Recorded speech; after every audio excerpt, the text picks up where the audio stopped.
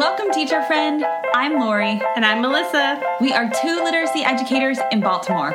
We want the best for all kids, and we know you do too. Our district recently adopted a new literacy curriculum, which meant a lot of change for everyone. Lori and I can't wait to keep learning about literacy with you today.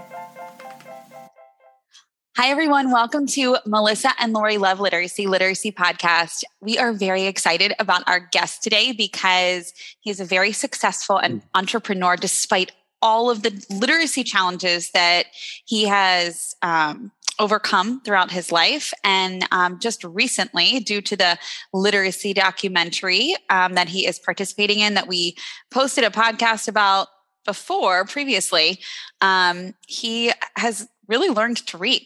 And he's not a young buck. I'm going to say that. So not because you don't look young, David, though, but just because I know I asked you how old you were. So,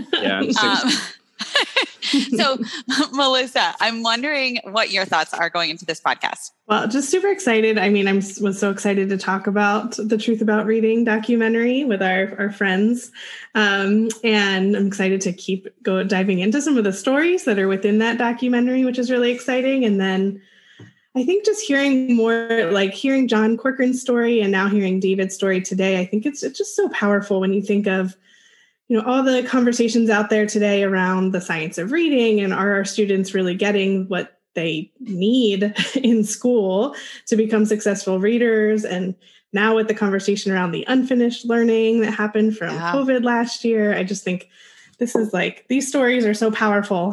And to hear someone who went from not getting what they needed to learning throughout their adult life what they did, what they missed. I think it's just really powerful. So I'm excited to hear from David and his story. Thank you. Yeah. So David, welcome to the podcast. Thanks for being here. Yeah, thank you for having me. This is it makes me a little nervous, but that's all part of helping other people. You've got to be willing to put yourself out there and let them see the challenges you go through and what you're willing to deal with and what the possibilities are if you do that. Yep. Well, we thank you for embracing this opportunity, even though it's nerve-wracking. And I imagine the documentary might have been more nerve-wracking. I'm not sure. Was that more nerve-wracking? I think when I broke down in the middle of it, maybe my nerves were getting when I saw what was changing inside of me for the better so quickly with what Nora was doing for me. But overall, because it was such a positive, mind-blowing experience in such a short amount of time, I wasn't nervous at all.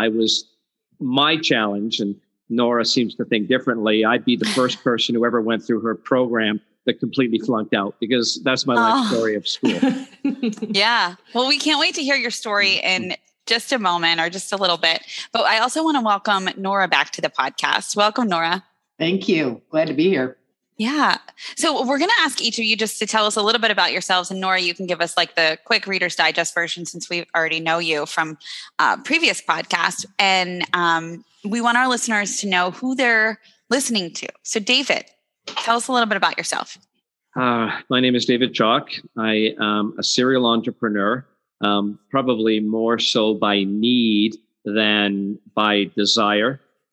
My school life, unfortunately, was very challenging. Prior to going into grade 1, as my mother told me, I was the happiest, easygoing, go-lucky, laughing child you could ever imagine.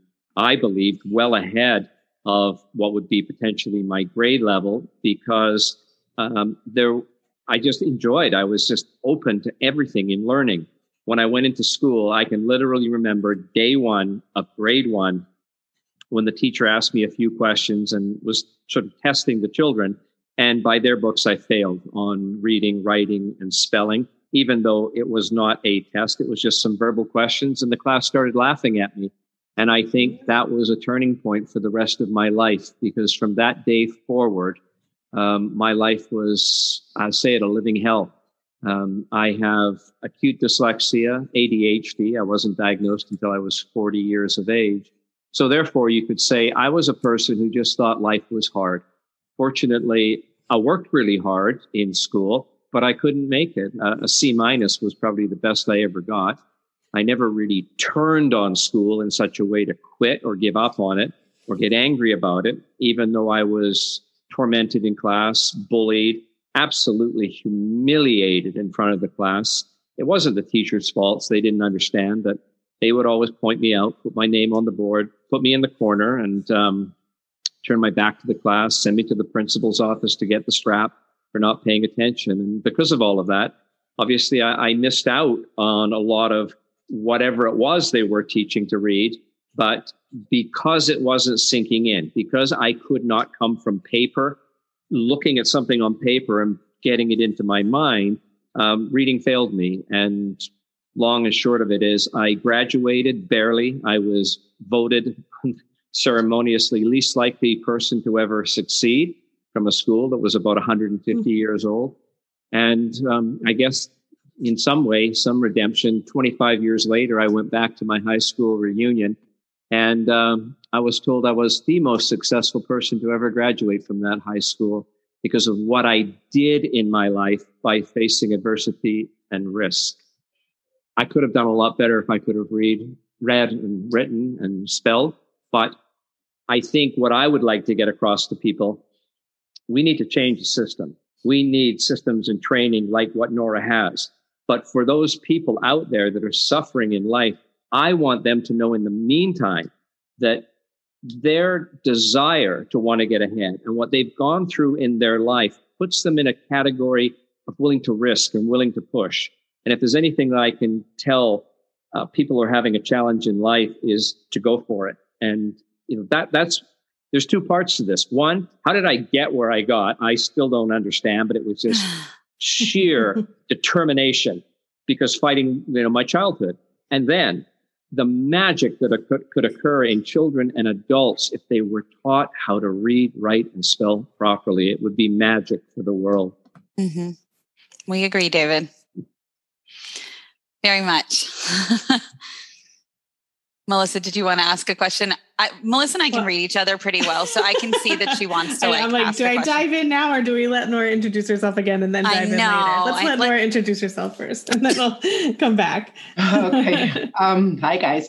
I'm Nora Shabazi and I feel nauseated after listening to David. And I think after almost 25 years of teaching teachers and children and adults that have suffered, the teachers including, that I would get over this emotional reaction to hearing this story repeated thousands and tens of thousands of times. But apparently I'm not quite there yet. But I am the founder of EBLI, Evidence-Based Literacy Instruction. And it's a system of literacy, reading, writing, and spelling instruction where we train teachers, have student lessons to teach anybody and everybody to get to their highest potential in reading, writing, and spelling. And I used to be a neonatal intensive care nurse for about a decade, shifted my whole world in life thanks to my own daughter's reading struggles and spelling struggles back in the 1990s. And so I really dedicate myself, especially to teaching teachers and training teachers and providing them a bridge from the research to the practice in the classroom so that we don't have millions. We have millions of adults. 43 million is, what the most recent numbers are. Millions of adults that are either illiterate or subliterate, and they're suffering like David did for decades. So yeah, my work and passion is to help teach the world to read. We're with you. We're with you, Nora. I know you know we're with you. Yes, I do. And I appreciate you two very, very much. Yeah, same to you. I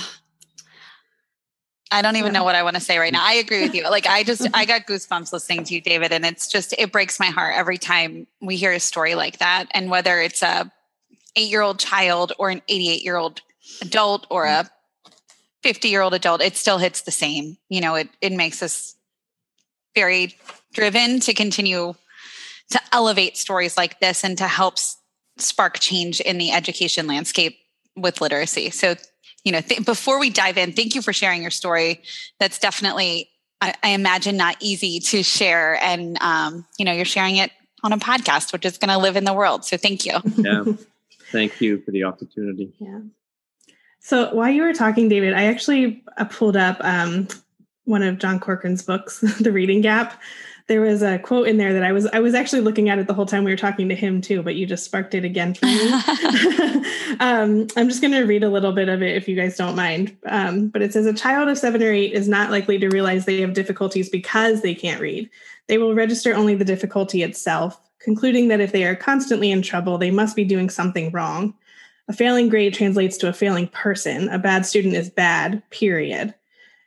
And that just like hit me hard because I was a secondary teacher. So I think, I think of all those students who probably felt that way. And you forget how deep it is, right? That like this becomes a part of like how they see themselves and their everyday feeling, and not just oh yeah, I struggle at reading a little bit, but I mean, it is so deep of how they see their whole lives in school and outside of school and just who they are. It's who you are. Yeah. You shared, David, that you learned a lot through thinking and understanding throughout your life, not reading. And that's what really helped you to get where you are. Because what you mentioned, and this is related to your quote, Melissa, in our pre-call, David mentioned that when he was having a really hard time in education, he noticed that there were like two ways to deal with this, or two ways to survive, if you will. And one was, and I think this resonates as teachers, Melissa, so I'd love to hear what you think too. But one way to survive was to become aggressive and hostile, like you're angry at the world. And the other way is to believe that life is a struggle and you just don't know any other way. So one way turns outward, right? You're angry at the world and everything's projecting, versus you're turning inward and you're angry at yourself. And David, I believe you were option 2. You were really angry at yourself because you didn't project out at the world. Is that right? That's correct. And I have to really give credit to my mother, who was my support system, because prior to grade 1, she had spent a lot of time with my brother and I showing us how wonderful the world was, taking us to museums and looking at things and reading books together. Or not together, she would read them. We didn't realize that I couldn't read them properly, but doing so many things and building and playing and thinking and creating that when I went to school, it was a situation of something's wrong here, because I believed I was capable. I was happy. I loved life. And then all of a sudden I'm put into a system that wants to teach you through memorization and looking at a piece of paper and bringing this into your head and deciphering it and then memorizing it. And for someone undiagnosed, as I said, with ADHD, acute dyslexia, and a whole host of other things that came in that I found out later, you face a wall. And so as I would go home crying, wondering why school was so difficult, why I was being bullied and beaten up literally every day. I begged my mom some days not to take me to school and or not to go to school. She started taking me to school to make sure I'd get there okay. And at that point in time back then, the school system actually told her she was not allowed to bring me to the school. I had to survive on my own. There were very different dynamics going on. Yeah. But I think what happened is when school was over and I would go home and I would start doing the creative things of building and playing and drawing, I saw these two worlds. And what my mom said to me is, David, school is so very important, but it's only the beginning of your life. And one day you will get through it. And every possibility is available to you. Just stay with it and do your best. And I chose to do that, even in the horrific pain and embarrassment and humiliation I faced my entire childhood. And what I found upon graduation, my life changed. I took life into my own hands. I became an airline pilot, top rated, and I became an entrepreneur. And I don't want to say life was easy, but in a sad way, all the hell I had been through and the torment and the risk taking of survival and getting, trying to understand things so deeply became an attribute that I could use once I graduated. Now, for many people in my situation, they turn outward on the world and they get angry or become the class clown or reject and push back. And it doesn't work, as we can see. And many of those people do end up with a difficult life. And there's one more point that I'll say, because my God, it threw me for a loop on graduation. About a week before high school graduation, even though I was just barely graduating, I got pulled into the counselor's office And I remember his name was Mr. Hetherington. And he said to me in abbreviated form, David, we have to tell you, the world is going to be a tough place for people like you. Not even saying what I was, because I wasn't diagnosed, but you need to be prepared for a life of challenge. You will either, and hard to believe he could say this, end up in jail or on the street and possibly dead. Because what they saw in me was a child who didn't want to learn, rather than a child who could not learn in the rote memory system the way it was presented in a school. And if anything, that and all of the other things I told you projected me forward, not to prove to the world or really to prove to me, but to free myself of everything and be the person that I had developed over 12 years that was a capable thinker. And that's how I went forward. But my God, if I could have learned to read, write, and spell, I can only imagine what I could have done. Yeah. And how much more pleasant your life would have been. Right? It's still challenging. I mean, people don't realize that even when you become successful and you're put in front of people all the time, and especially in a digital age where everything is through a computer, spelling and reading, I have anxiety all day long, every day. Since meeting Nora, it's down by 80%. But that's not what people like me normally get to do, work with someone like Nora. So I can say that no matter how much success you get, you live in fear of being outed. What that outing is, I don't know. But just simply that someone's going to say, aha, you are stupid and I knew it. And that is what you live with. You really hit something there for me, David, of like, when you're talking, thinking, if a school sees that a student is struggling, like, why isn't the immediate response, how can I help this student? And you really hit it when you said, like, they saw you as someone who didn't want to learn, right? And I wonder how many students out there, and I don't think teachers are necessarily doing that on purpose, but I think that is like how they might see the student as the problem versus the way that they are teaching the student. And they have big classrooms they have to manage. And when there's a few people like me that take extra time and energy, and then the results don't prove worth their while, they tend to put you to the edge. Yeah. Now, I know these days it's changed a lot with assistants in the classroom and different ways of taking testing. But, I'm going to be really brash and say it, that I think there's still a big problem. And that is the education system now has ingrained in it a way to handle these so-called problem children, even though we understand more about these learning disabilities. It's not so much a learning disability, it's a learning difference. And what I mean by that is rote memory for certain brains, left brain people do fine in it. Right brain people, it's hard. If the system adjusted to the method like Nora teaches through Ebley, which brings it into the middle so that it is visual based as well too, and it's not memorization, we would excel. But the systems, and I'm not an expert on this, but what I can see is the school systems, the education systems have millions in budgets, millions in dollars to continue to push the learning the way it's done and fit a square peg into a round hole. Children like me spending millions of dollars trying to make it work and never realizing that if they just change the approach from rote memory to an ability to understand reading by verbalizing and not just picking it up off the page, they wouldn't need to spend the millions. But therein lies the problem. Who's willing to give up?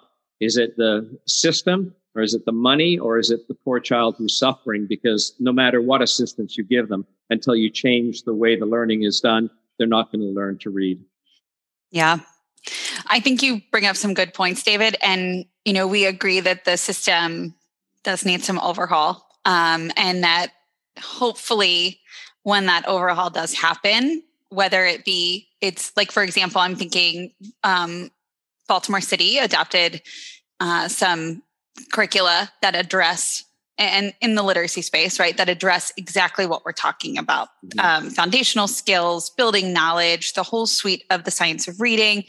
But at the same time, it's like the people part of it how do we help teachers see that, this stuff is the stuff that's aligned to science versus, and really shift the system when sometimes the people are getting in the way, right? Because if I'm a teacher who's been teaching for 10 years and I've used a leveled reading approach, that it's really hard to shift that. Mm-hmm. And we know it doesn't work to be like, just do this, right? That doesn't work either. So you're right. It's that understanding piece and understanding the deeply, and then seeing a little bit of success and then going back and thinking, oh gosh, okay, this was successful. Why was this successful? It's hard because we don't have the time to do that, because students, honestly, like you, are falling through every day. And so, we don't have time really to get everybody on board, but we have to get everybody on board. And then there's all of these additional things that we've talked about. We've talked to people, political experts such as Kimiana Burke in previous podcasts, who are working at the, not political experts, what am I saying? Melissa, what's the policy experts? Thank you. Who are working at different levels to try to get things like this into policy. And, it's like, we kind of need it all just to happen at once. And at the same time, I lay in bed at night and think, why are things even on the market that don't work? Right? Why are we allowing that? I mean, we could go down rabbit holes right now. I know why. We know why. I'm part of it. It's profit and capitalism at the end of the day at the cost of the students. Mm-hmm. To tell you something that I think should happen, and this is the only way you could parallel it in a timeline, because children are being put through a system and teachers have curriculum they have to meet. If there were teachers that were willing to say, I'll take on the extra work and, for example, learn what Nora's program actually teaches and see the results, and then allow those teachers to be their choice to do it in the classroom and not have to have the entire system changed. And then look at the results that come from those teachers that are willing to take the time and effort to give the extra or the different education to the children. Look at the results that come out of it. And that might start the grassroots flow. I think it will be many years until anything ever comes top down, because there's too much money, politics, and control. But if there are people willing to do it, and people like Nora are willing to teach them, I'm going to tell you, there are people. There are. I mean, we're in the Science of Reading Facebook groups, and there are teachers who just, are asking questions, and they're asking great questions, and they want to learn. And that is where, I think we can really capitalize on. Melissa and I were just talking this morning, our recent podcast, with a teacher who shifted her practice in teaching herself. David, I think I sent it to you. She taught herself how to use the Science of Reading to teach her kinder students foundational skills. And for the first time in her decade of teaching, reached 100% success and benchmark with her students. And it's not, it is and it isn't rocket science, right? It's a lot of learning and a lot of effort, but she did it on her own. But the curricula that she has is not aligned to Science of Reading principles at all. And so she shifted that just on her own. And that's a risky thing to do, right? I mean, It is. That's very risky. But it shouldn't be, though. No, it shouldn't be. So, this is what I'm throwing out there. There are teachers willing to do this. And I'm sure there are schools and districts and leaders in those communities that may want to change. We have a powerful tool, the internet now, that could bring these teachers and these, I don't know what to call it, school regions or districts together that are willing to try it and make it public and let people see the results. And I can tell you, it is not more work. It is less work. It's the most magical thing I have ever been through. In 4.5 days, my world changed. So rather than try to make an organized structure committee plan on how we're going to make this work, see who is out there that is willing to learn and see what school systems are willing to allow it to happen, and then give that benefit to the children. And you will see what you said, 100% success rate in it. 90% would be wonderful, but we see such a huge fall off rate because we don't know where to start. The starting point is the children want to do it, teachers want to do it, and some schools want to do it. Let's use the power of technology to bring them together, start it, show the results. And you know what? That's when the world changes, when they see the satisfaction and the joy that comes to the teachers and to the children for success in their life. Yeah. Nora, I'm interested and I'm hopeful that you can articulate how you were able to support David in accessing, some text and some increased reading ability. And if you could share that with us, I think that would help unlock a little bit of what David is speaking to.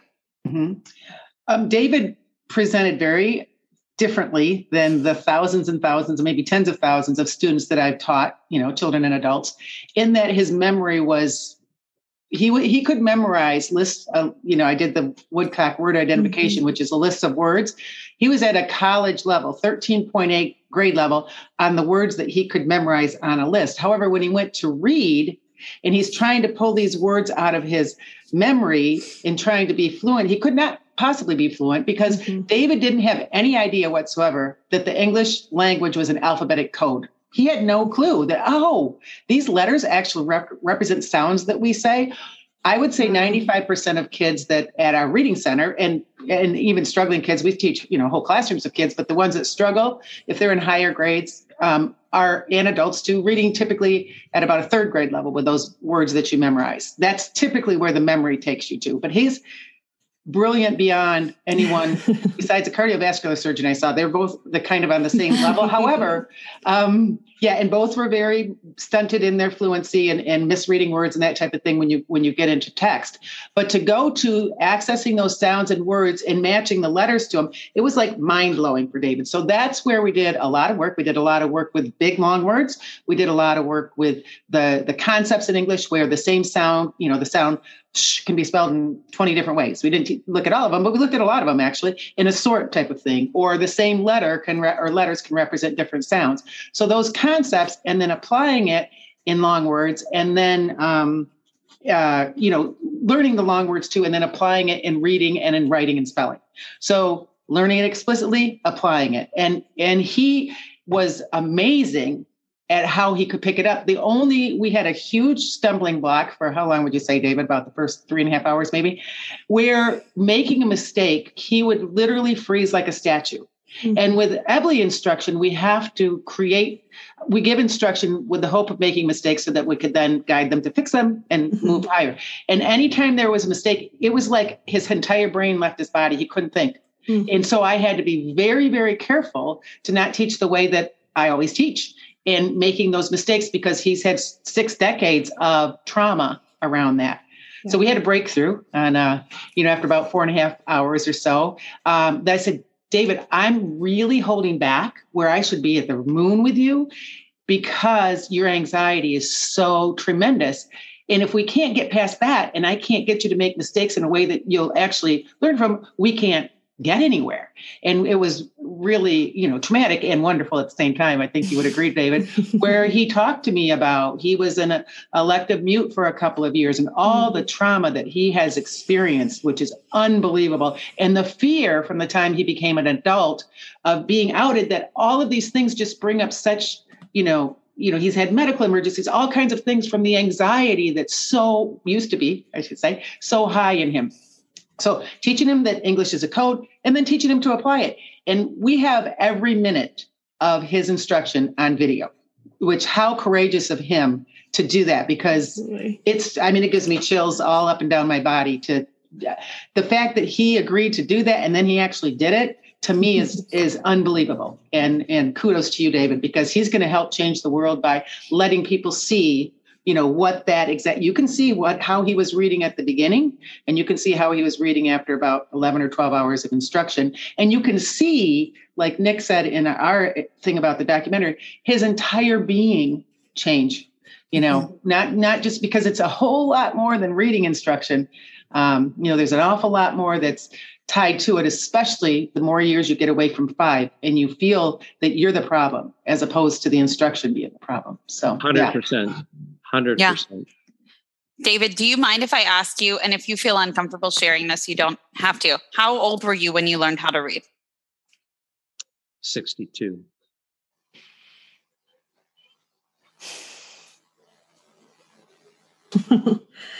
Oh. Can I just 2 months ago? 2 months ago. Can I just back up to what Nora said? I just want to say this again in case people missed it, which is that David, you actually were, all the words that you did know were all memorized.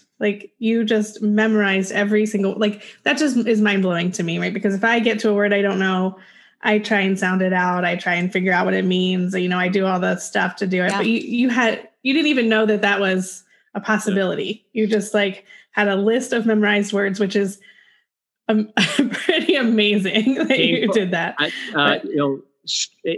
It causes you so much anxiety and so much brain that I actually became hypoglycemic because so much of your energy is burnt up. And as Nora said, I faced a lot of medical issues over time under stress because of how much my brain literally had to work to survive and understand what was going on in front of me. That reminds me of one of Emily Hanford's APM reports. They interviewed, Nora's nodding her head. She's like, yeah, I know. They interviewed a child, a girl who was learning to read or who had not learned to read and who then was learning, and she was dyslexic, and she did the exact same thing, David, exact same thing. Memorized. I don't even know, how did you do that? There's so many words. Right. People have said to me over time that I have very good grasp of the English language and they can't understand these problems I supposedly have. But when you have to do something and you don't know how to learn to read and you can't spell and your writing is terrible. But if there was a way to survive, which would be simply learn words and, learn a few a month, a year. I remember back in my 20s when I was first in business, I had a dictionary beside my desk and I looked up every word I didn't understand. I couldn't spell it. I mean, think about it. Dyslexia. What a word to use for people who can't read. I couldn't even spell that word. Right. Oh gosh, I took it upon myself to learn words. And that's what Nora said. I have an extensive vocabulary, but I don't know how to read it. I don't know how to decipher it. I didn't know there was a code. In school, all I remember was A, B, C, D, E, F, G, not A, B, K. Nora taught me that good job, letters have sounds, and you shouldn't be learning them as the ABCs. You should learn all the different ways they can sound. And what Nora's magic is, she would get me to say a word and I could hear the sounds of the word. And as soon as I understood how to transcribe that onto paper, so coming from auditory, which I had, onto paper, I'm spelling. And then taking it off the paper, I'm reading. So that's really what we're doing. We're encoding it onto paper and deciphering it. But the education system that I went through, and most people do, is decoding from paper using A, B, C, D, E, F, G, and trying to get that to stay in your mind.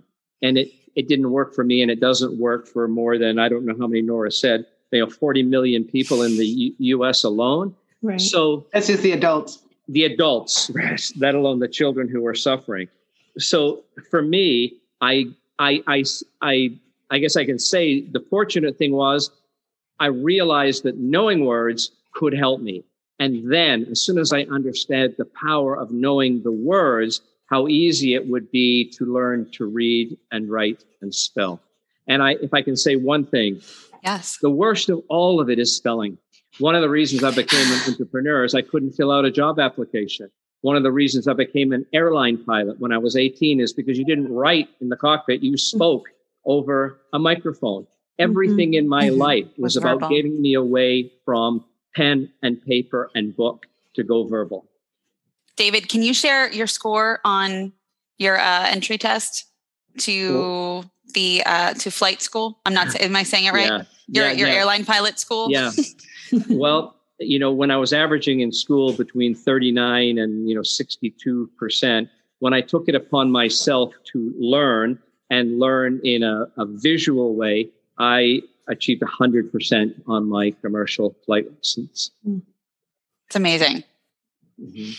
Oh, so I would love to know how your life has improved since in the last 2 months. Like, what has become easier?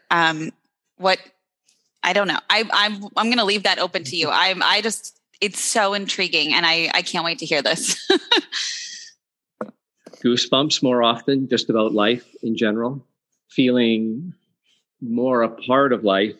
My anxiety is cut by 70%, but that's just the beginning. I don't even know how to answer it. I'm so engaged in life again, wanting to go back into business. I mean, some people retire at my age. I'm still 20 years away from retirement as far as I'm concerned, maybe longer now, because my emails and texts have gone from 1 and 2 words to actual sentences and paragraphs. Oh, wow. Sure, I make the odd spelling mistake, but that's what spell check is. Yeah, we all do. But I'm harder on myself. So now I'm engaging. I'm taking those steps to have me get more joy in my life. And that means the moment I feel I'm doing something, I'm engaging with people and communicating. And most of that is done through computers. That once I joined onto that bandwagon, I can't explain it. It's like the universe just opened up in front of me and said, welcome. I'd like to share on that. I keep this by my desk. This is actually on the last day because spelling was a big, obviously reading. I think I showed you guys this. Can I read this from David? On the last day, I said, I'm going to walk out of the room and I want you to write me a note.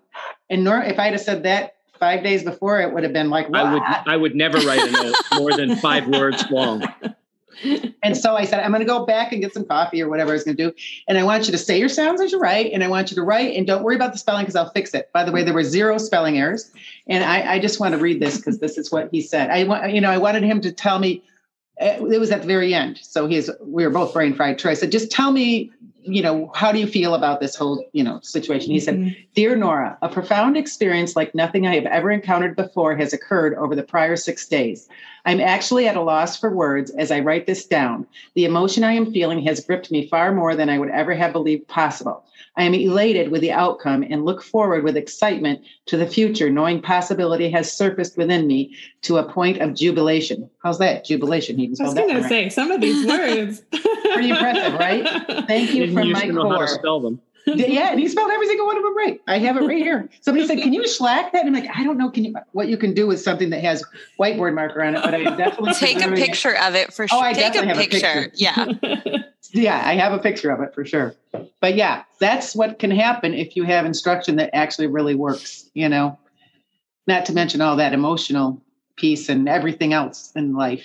But I noticed at the end too. I said, David, you haven't said anything about being anxious. He'd had a lot of anxiety around the airport. We're going back there. I'm like, you haven't even asked me a question about the airport. And he's like, I'm not anxious. But you were anxious on the way there because... Oh my God. I don't travel by myself because of all the ticketing, the signs, the screens, the signs. Yeah. And so Nora guided me from the moment I left my house on FaceTime through the airports, through the check-in, everything. I've always had... When I was successful, I had executive assistants to help me. Mm-hmm. And, and lately, and especially during COVID, there wasn't anyone to guide me. She booked, checked, organized, strategized everything for me to get there. And I arrived with anxiety, but I got there okay on the way home. As she said, yeah, I just did it. And it sounds like nothing to the average person, but my life was ruled by what I can do when I'm out in public trying to read and understand directions. And he came from Canada, which was a whole... David and I had never talked until like 2 months before he got here.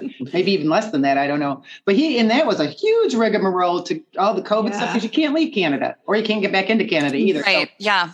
There was a lot with that. So that greatly increased the anxiety too. And John Corcoran and I kept saying, do you think he's going to come? I don't know. This is kind of a lot. Yeah. And like you said, that's just stuff that, so many of us take for granted, right? We just do it so easily going through our days. And can you tell him, David, about the 2 planes, the destinations that you got to that were not the correct ones? Oh boy. Yes. hard to believe. It's embarrassing, but twice. And I don't know how. This was probably 15, 20 years ago when they didn't check it. Oh, no, more than 20 because it was before 9/11. they didn't check your ticket or your loading area quite so well. I got on 2 flights and ended up in the wrong city. I was going to do a talk on technology, which I speak on. One time I ended up in Florida. One time I ended up in the Midwest. And there were other times when I almost got on the wrong plane, or, I'd say 20% of the time the wrong gate, or I would read the numbers backwards. Gate 23 is actually gate 32. Right. Mm-hmm. No one ever checked. I would just sit there. Plane would load. I would go up and they'd say, "Oh, your flight left from gate 23 about half an hour ago." Oh. This was my life. You just cope and you don't panic and you don't get angry. You just know that is life. I think as many people who are listening and who are like can relate to I take that for granted. I think there's also a lot of people listening who can either relate to your story, David, or relate to having somebody or maybe more than one person in their life who has your story. So, I also want to just stamp that as many people who are listening and thinking, oh, wow, I took that for granted. There's also a lot of people listening who are thinking, I know someone, I have a family member who, now that might be a different said 40 view. Million people. Yeah. There are people listening who are in your shoes. So I don't want you to feel alone here, No, there's pain, embarrassment, anxiety, humiliation. I used to tell people from the moment I get out of bed until I tuck myself back in, I have to work a day to survive. And I know for many people that they can't comprehend what that would be like. But I know for those 40 million adults, they have a good understanding of what I'm talking about. Mm-hmm. Life. And for lots of kids in our schools. Yes. For so many kids in our schools who we don't have the number for. And it doesn't have to be that way. I would travel on a plane tomorrow without even flinching, just after going through what I went through with Nora. It changed. And I don't think people can believe that you can change that quickly, but you can. Yeah. When you are inspired, you can do anything. And I was inspired. Well, I think you even didn't. Well, I know you didn't believe that you could change that quickly. We spent a lot of time in those lectures like, what is going on here? I mean, how can that big of a transformation? Obviously, I saw it too. And it was in his speech. It was in everything. Mm-hmm. And he's like, I don't get how. He said the reading thing and the spelling thing is unbelievable. But how has this changed my whole inner being? That's strange. And it isn't a difficult learning. It's an understanding. And as soon as you understand a code of why it works and how it works, all of a sudden, everything else that is weighing down on you moves away because you say, my God, I understand how it works. There isn't layers and layers of learning and little acronyms you have to learn. None of that. It's simply that, oh my God, it's like going to the other side of the mirror and seeing what's really there. And I saw it and I went, okay, it's all different now. Mm-hmm. A good friend of mine, and Melissa's too, I think, always says literacy is currency. And it really, I just keep thinking that as you're talking, David, it is the currency that we need to give every single person in this world. Let's just leave it there, My success came from my passion and risk-taking that was beaten into me as a child. The failures that I had were the currency of not reading, writing, and spelling properly. And I can remember many of them that would knock me backwards so far that some people would not have picked themselves up.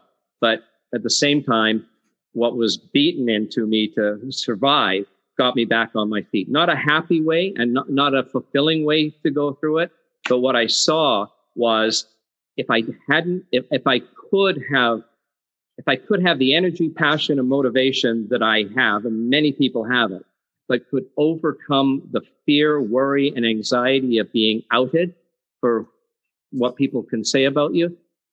I truly, not that I needed anything more for joy, but I feel like I could have changed the world. Well, David, your story is just so incredibly powerful and obviously with Nora's support. And we just can't thank you enough for sharing with our listeners today and with us today. And before you leave, though, you know that we always ask all of our guests to leave one piece of advice for our listeners. So if you, a piece of advice for someone that could relate to your story or to our teachers out there, we'd love to hear what advice you have. Know that you have it within you to change a person's life by simply supporting and encouraging them the way my mother did for me. If learning is a challenge, systems like Nora's can change everything, but most important is self-esteem. And without that fundamental part of self-esteem, what my guidance teacher told me, that I would end up in the street or possibly dead, is an outcome. Because without it, you're worthless to yourself. So powerful. Thank you. Nora, do you want to add any advice this time? Yeah. I want to piggyback on something that you guys had said as far as family or somebody you know probably is a struggler. David, when he was coming here, the people in his family were like, you don't have a problem with reading. Why are you going to do that? So I think I want to point it out very clearly to say, once you hit high school or so, maybe even middle school, you become an absolute expert at deceiving people on what's going on. Mm-hmm. So the people in your world who say, oh, I don't spell very well, or, oh, why don't you, I don't have my glasses. Will you read that for me? Or I'm not a very good reader. I don't comprehend so well. Those people, many of them won't even say that much, but you have many, many people in your world, every single one of them do, maybe including yourself, if someone who's listening to this, who are struggling and you have absolutely no idea of what that is in the how extensive the impact of it is on everything from reading a menu to going on an airplane to reading your prescriptions to a birthday card. You can't read a love letter from somebody that you love. Everything, the literate world puts you're on the outside looking in type of thing, and you can't get there. And so I think understanding that this, in the 43 million adults is really illiterate people. There's a whole lot more that are subliterate that are like, I can get through it if I kind of have to. But this is an epidemic of huge proportions in our country. And if we take care of it, when these kids are 5 and 6 and 7, we eradicate that whole thing. So I think that's exciting. That is. And Nora, you made me think too of teachers who definitely have students who are having those, finding those coping mechanisms along the way. Right. So the teachers might not even have a full understanding of where they're. And they begin that very, very, we see that in our reading center. They're very, at a young age, they begin that hiding and deception and in all, because they think that it's their fault and there's something wrong with them. And it's a shame-based secret. Like, I should be ashamed because I'm doing something wrong, or there's something, wrong with me, which is not true, of course. Absolutely. We can't thank you both enough. I've teared up twice during this podcast, and we're just so grateful, David. Like, thank you. We can't thank you enough. Congratulations on your success all around, both in life and in reading and everything. And thank you for being brave enough to share this story. We really are just honored that you agreed to do this with us. So thank you so much. And now I'm even more excited for the documentary. So we are just super hopeful and excited for the documentary to elevate all of this stuff. Right, Melissa? Absolutely. All of these stories that we have not heard, but that are so impactful and necessary. For sure. Yes. Thank you again, Nora, for being a part of that documentary and sharing it with us. And we can't wait to see it. Yes. Yeah. Thank you. I appreciate the work you guys are doing. Thank you both so much. Have a wonderful rest of your days, and we'll talk to you soon. Thank you. Bye. Bye.